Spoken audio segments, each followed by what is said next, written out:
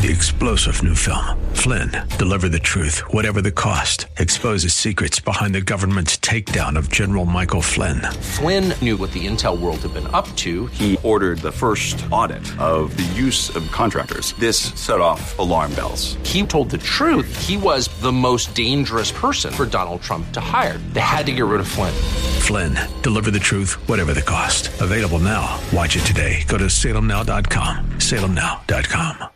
WLCC Brandon. Faith Talk Tampa. Online at letstalkfaith.com. Or listen on TuneIn and Odyssey. Following is sponsored by Verse Ministries and is pre-recorded. Anybody can know the Bible if you just study hard enough, but this man is one whose conscience doesn't accuse him. In other words, it's clear. His conscience doesn't accuse him because he's obedient. He is consistent in his life with the convictions. In other words, the thought is he lives out his convictions. Now, this is so very important for us because I know we've all run into people who've held offices in the church and they know nothing of the Bible and they live like they know nothing about the Bible. And you look and you say, how did they ever make a deacon? I don't know. Obviously not because the church followed 1 Timothy 3. But Paul is saying he has spiritual consistency in his life. The Bible isn't a theological textbook for him, but a word from God that applies to his life, to his work, to his home, to his relationships with people. You see, he has to be spiritual to minister to others. He doesn't have to necessarily teach, but he'll be in contact with people, and in order to comfort them and encourage them and minister to them, he must be spiritual because that's the people God uses. God doesn't use carnal people to encourage. Carnal people are a discouragement. They are not an encouragement.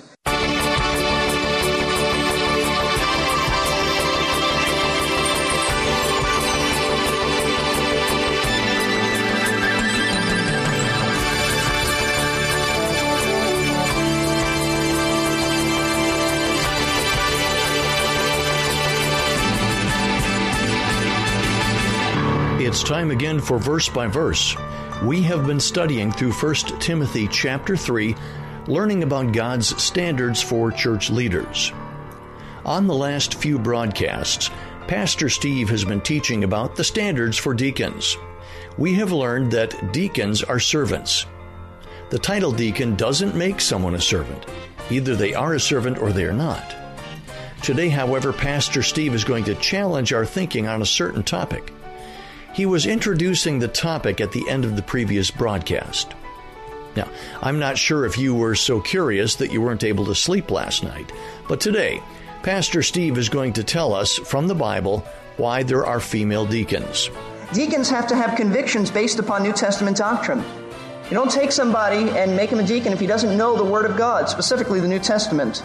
He is settled in the faith. He has a good grasp of New Testament truth. Doesn't mean that he has to be a scholar. Just means that the central truths of the Christian faith are his. He understands them. He understands the deity of Christ. He can defend that. He understands the Bible is the Word of God. He can defend that. He understands about the resurrection of Christ, the virgin birth of Christ. He understands that. He understands the return of Christ.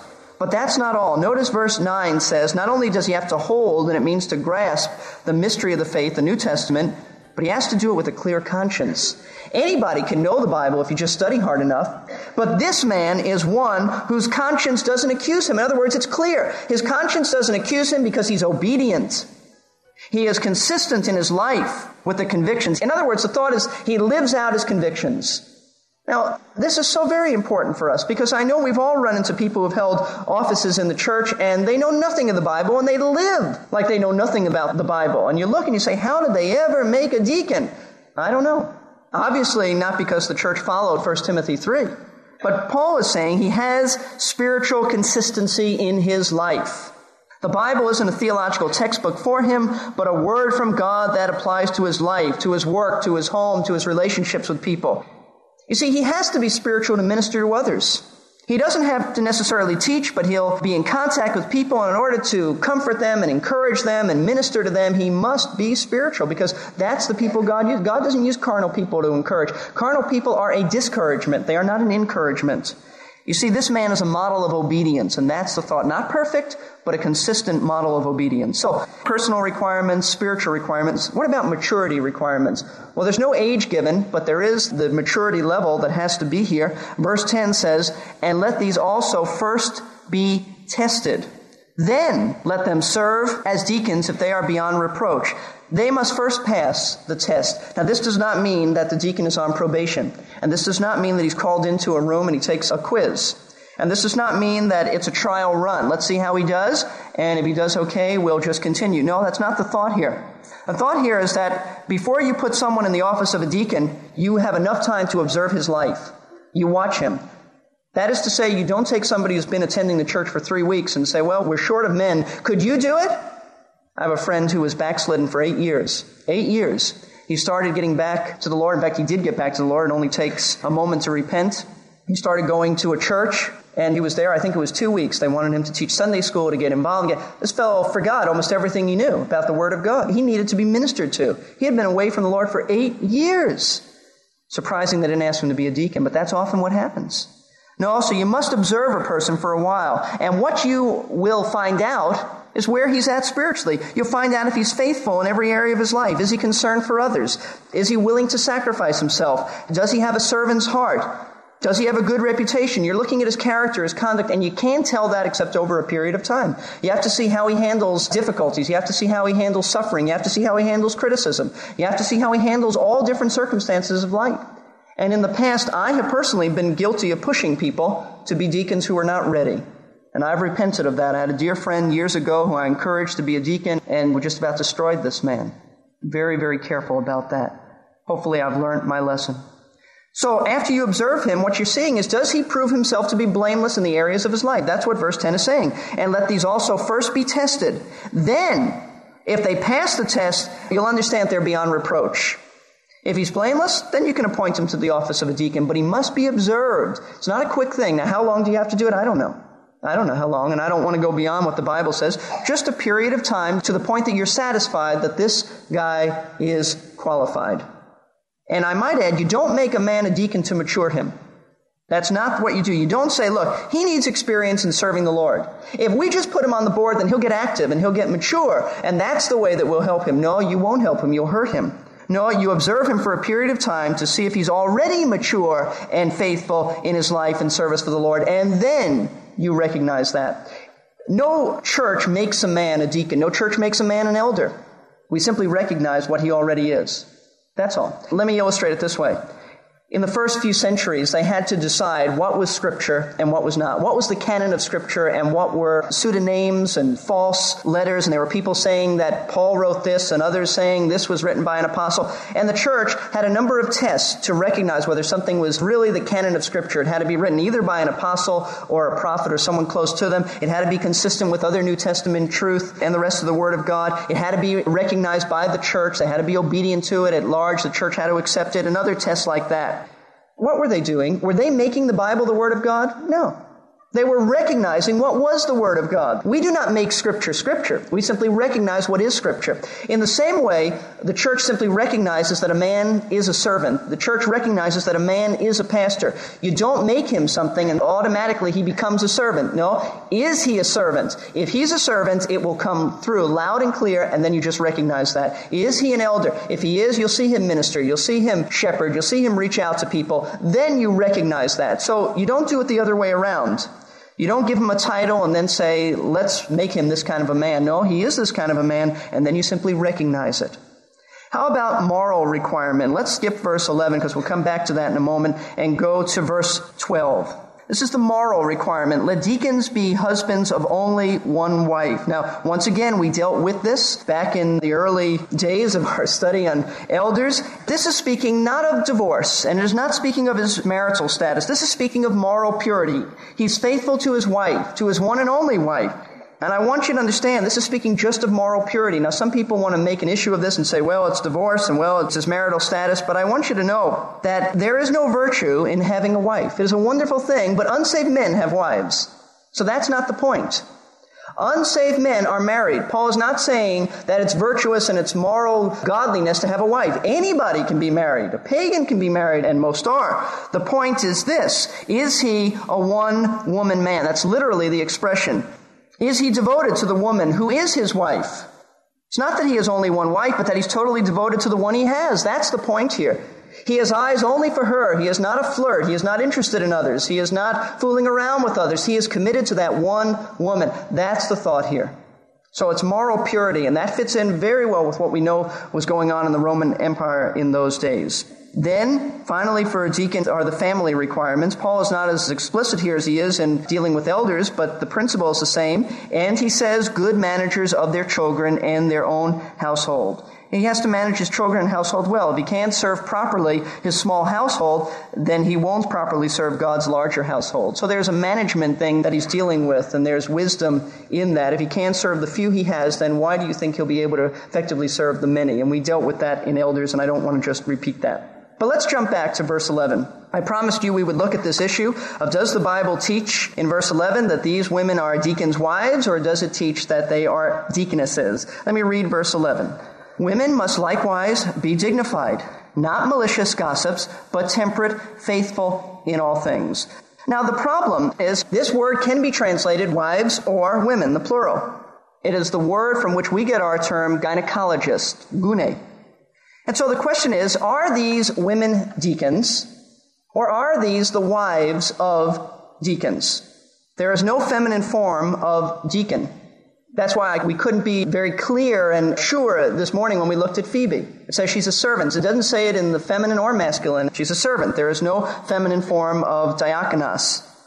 Well, let me tell you, after studying the issue, I think the evidence points to female deacons. Now, I've not believed that for years. For years, Bruce Mills and I have gone back and forth discussing this very issue, and I saying, well, it's the wives of deacons, and Bruce correcting me, no, it's female deacons. But I want you to understand that this week and last week, I read as much on this as I possibly could, had seminary magazines and had commentaries and went into the Greek. And I want you to know, after all was said and done and the smoke cleared and the dust settled, it is my belief that the evidence very clearly points to female deacons, and I want to tell you why. One of the things I try to do in my teaching is not just to tell you what I've arrived at, but to take you through the thinking process so that you'll understand that. We want to be obedient to the Scriptures, and I really believe I had an open mind with this. I have nothing to gain or lose from this. Here goes. All right. First of all, remember when we looked at verse 8, and I told you to remember that term likewise, deacons likewise. You see that if you look back at verse 8? Now notice in verse 11, the women must likewise. There is the same Greek expression, likewise. Now, if back in verse 8, it introduced a new category. He's speaking about elders throughout the passage. Now he comes to verse 8 and he says, likewise the deacons, meaning the male deacons, obviously, because he says that they have to be the husbands of only one wife, okay? Likewise, he is speaking of a new category. Like the elders, now the deacons have to meet the requirements. Now you come to verse 11 and Paul uses that same expression to introduce another category. Likewise, the women. So he's speaking here of a new office. Or in the sense, a new category of office, and I believe it's the female deacons, because this whole context of the chapter is dealing with officers in the church. Elders or overseers, deacons, and then likewise now another category, which means it is not just wives, it is a new category, a new, in a sense, office, and that is the office of a female deacon. So grammatically, it indicates this.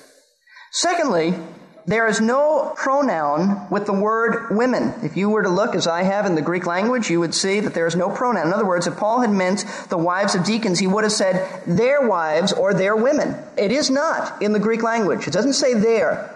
It doesn't even say the. Just women.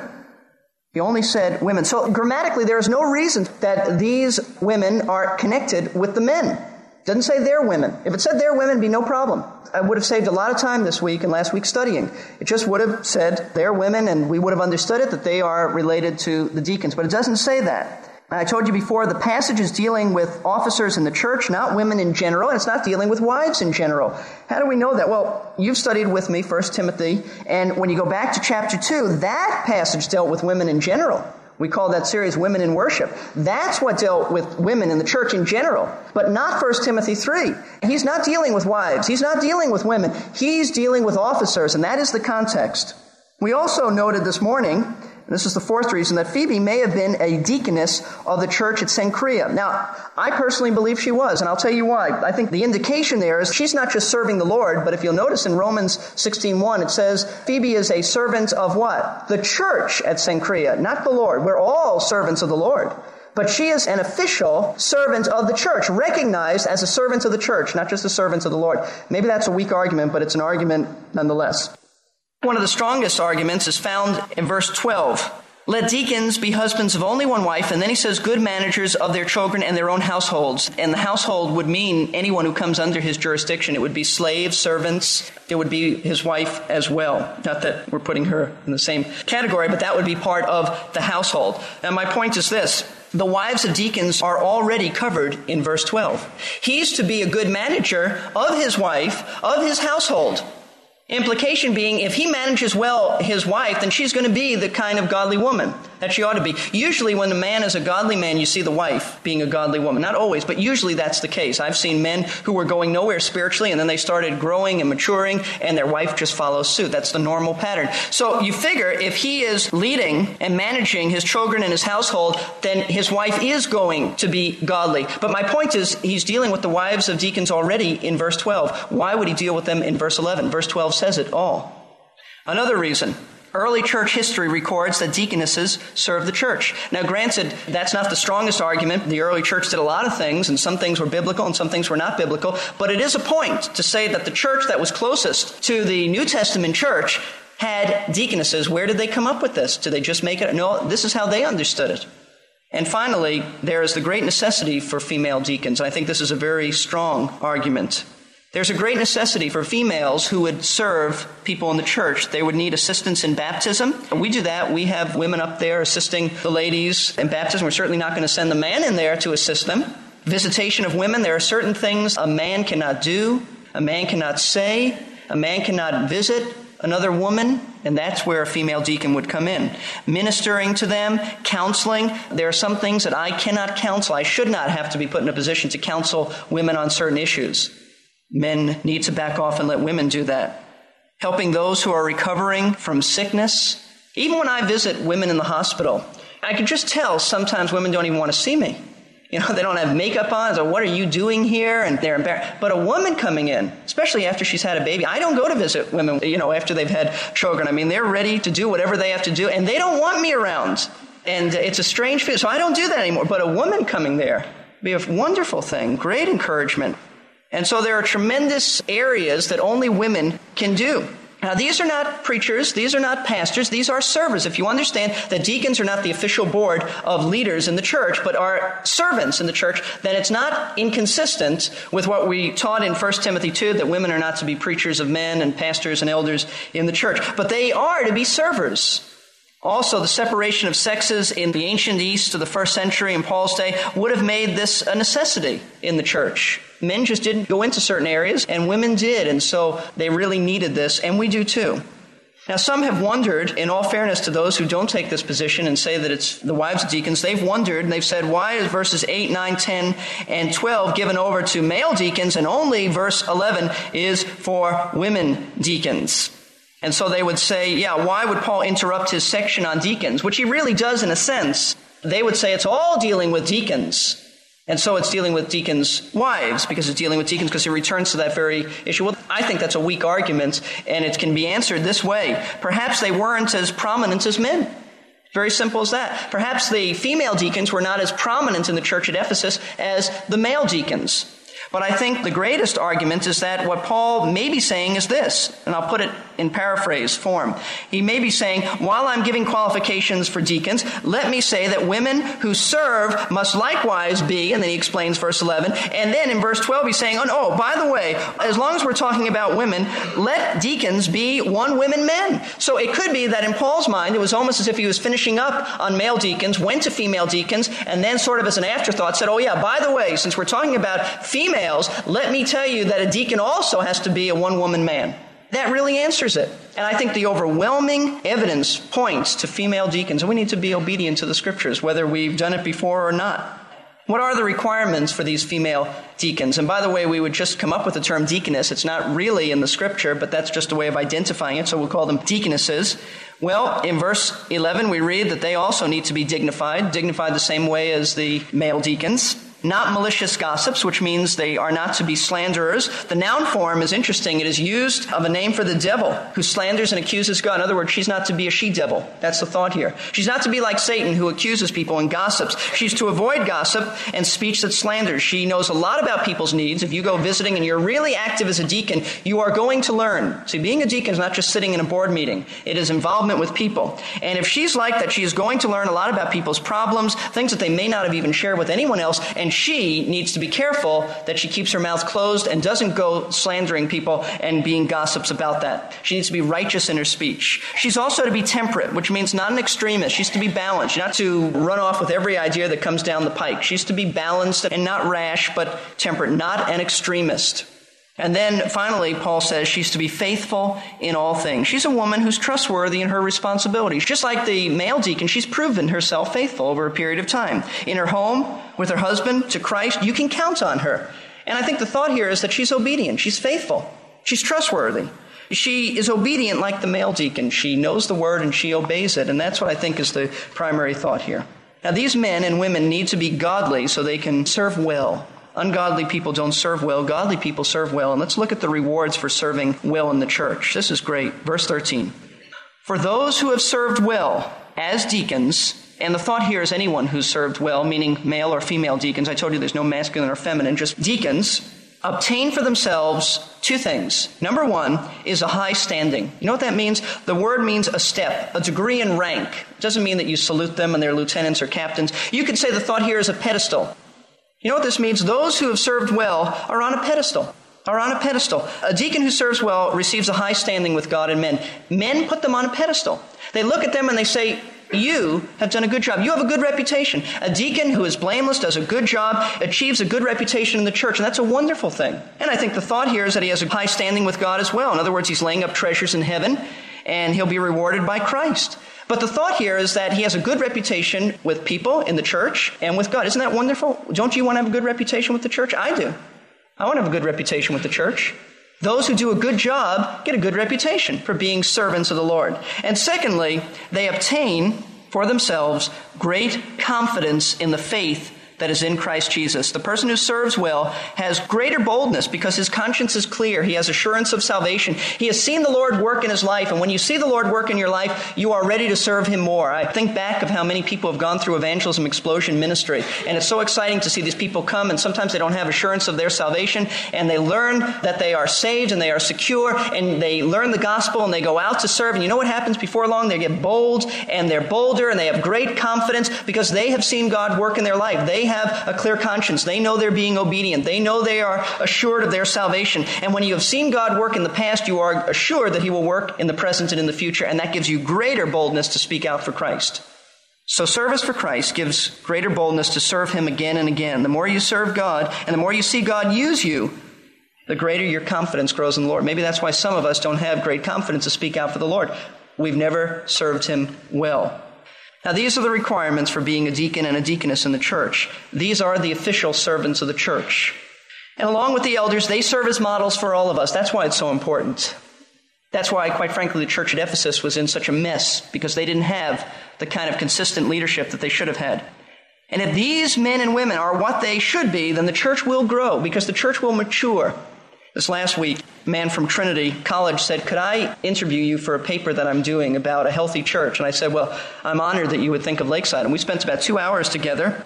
And finally, it came down to the last question. He said, Steve, give me 3 reasons why you believe Lakeside is healthy. I said, number 1, it's because of the teaching of God's Word. That's where it all begins, the teaching of God's Word.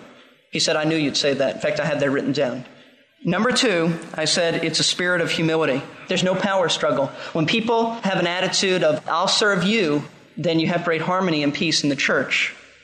I said the third reason is the godliness of leadership at Lakeside. That's indispensable to a healthy church. You know why? Because the congregation will never be higher than the leadership. If the leaders are carnal, then the church is going to be carnal. Whatever the leaders are, they just model it for everybody else. So that's why these messages are so very, very important. You may never hold an official position in the church, but don't look at this passage and say, well, that's for somebody else. No, it's for you, because what God expects of leadership, that's the highest standards, and that's the goal for all of us. So let's take these truths and let's apply them and let's put them into practice, because that's what we're here for, to learn the Word so that we might obey it and glorify Him. As we came to the close of today's teaching, Pastor Steve explained to us those things that make for a healthy church. Let me summarize. Clear teaching from the Bible, a spirit of humility. When people have a servant's heart, there will be peace and harmony in the church. Godly leadership, such as we have been learning about in 1 Timothy chapter 3. The people in a church will never be more spiritual than their leaders. And that's a great way to end our series on God's standard for church leadership. Again, if you would like to be able to go back and review any of the previous broadcasts, please go to versebyverseradio.org and sign up for the Verse by Verse podcast. That's versebyverseradio.org. Would you like to know what we're going to study next with Pastor Steve on Verse by Verse? Well, the topic is, actually, you're going to have to tune in to the next Verse by Verse to find out where we're going next. I can tell you this, though, it will be challenging and it will be biblical. See you then. 3-star General Michael J. Flynn, head of the Pentagon Intelligence Agency, knew all the government's dirty secrets. He was one of the most respected generals in the military. Flynn knew what the intel world had been up to. He understood its funding. He ordered the first audit of the use of contractors. This set off alarm bells. The explosive new documentary, Flynn, Deliver the Truth, Whatever the Cost, uncovers the facts behind this scandal. Flynn told the truth. He was the most dangerous person for Donald Trump to hire. I find out the worst enemy that I'm going to face in my life is right here in America. They took my assessment and they wanted me to change it. And I was like, I'm not changing it. They had to get rid of Flynn. With in-depth interviews, archival footage, and never-before-seen personal records of the man behind the headlines. I just felt like I was drowning. Flynn, Deliver the Truth, Whatever the Cost. Available now. Watch it today. Go to salemnow.com. salemnow.com.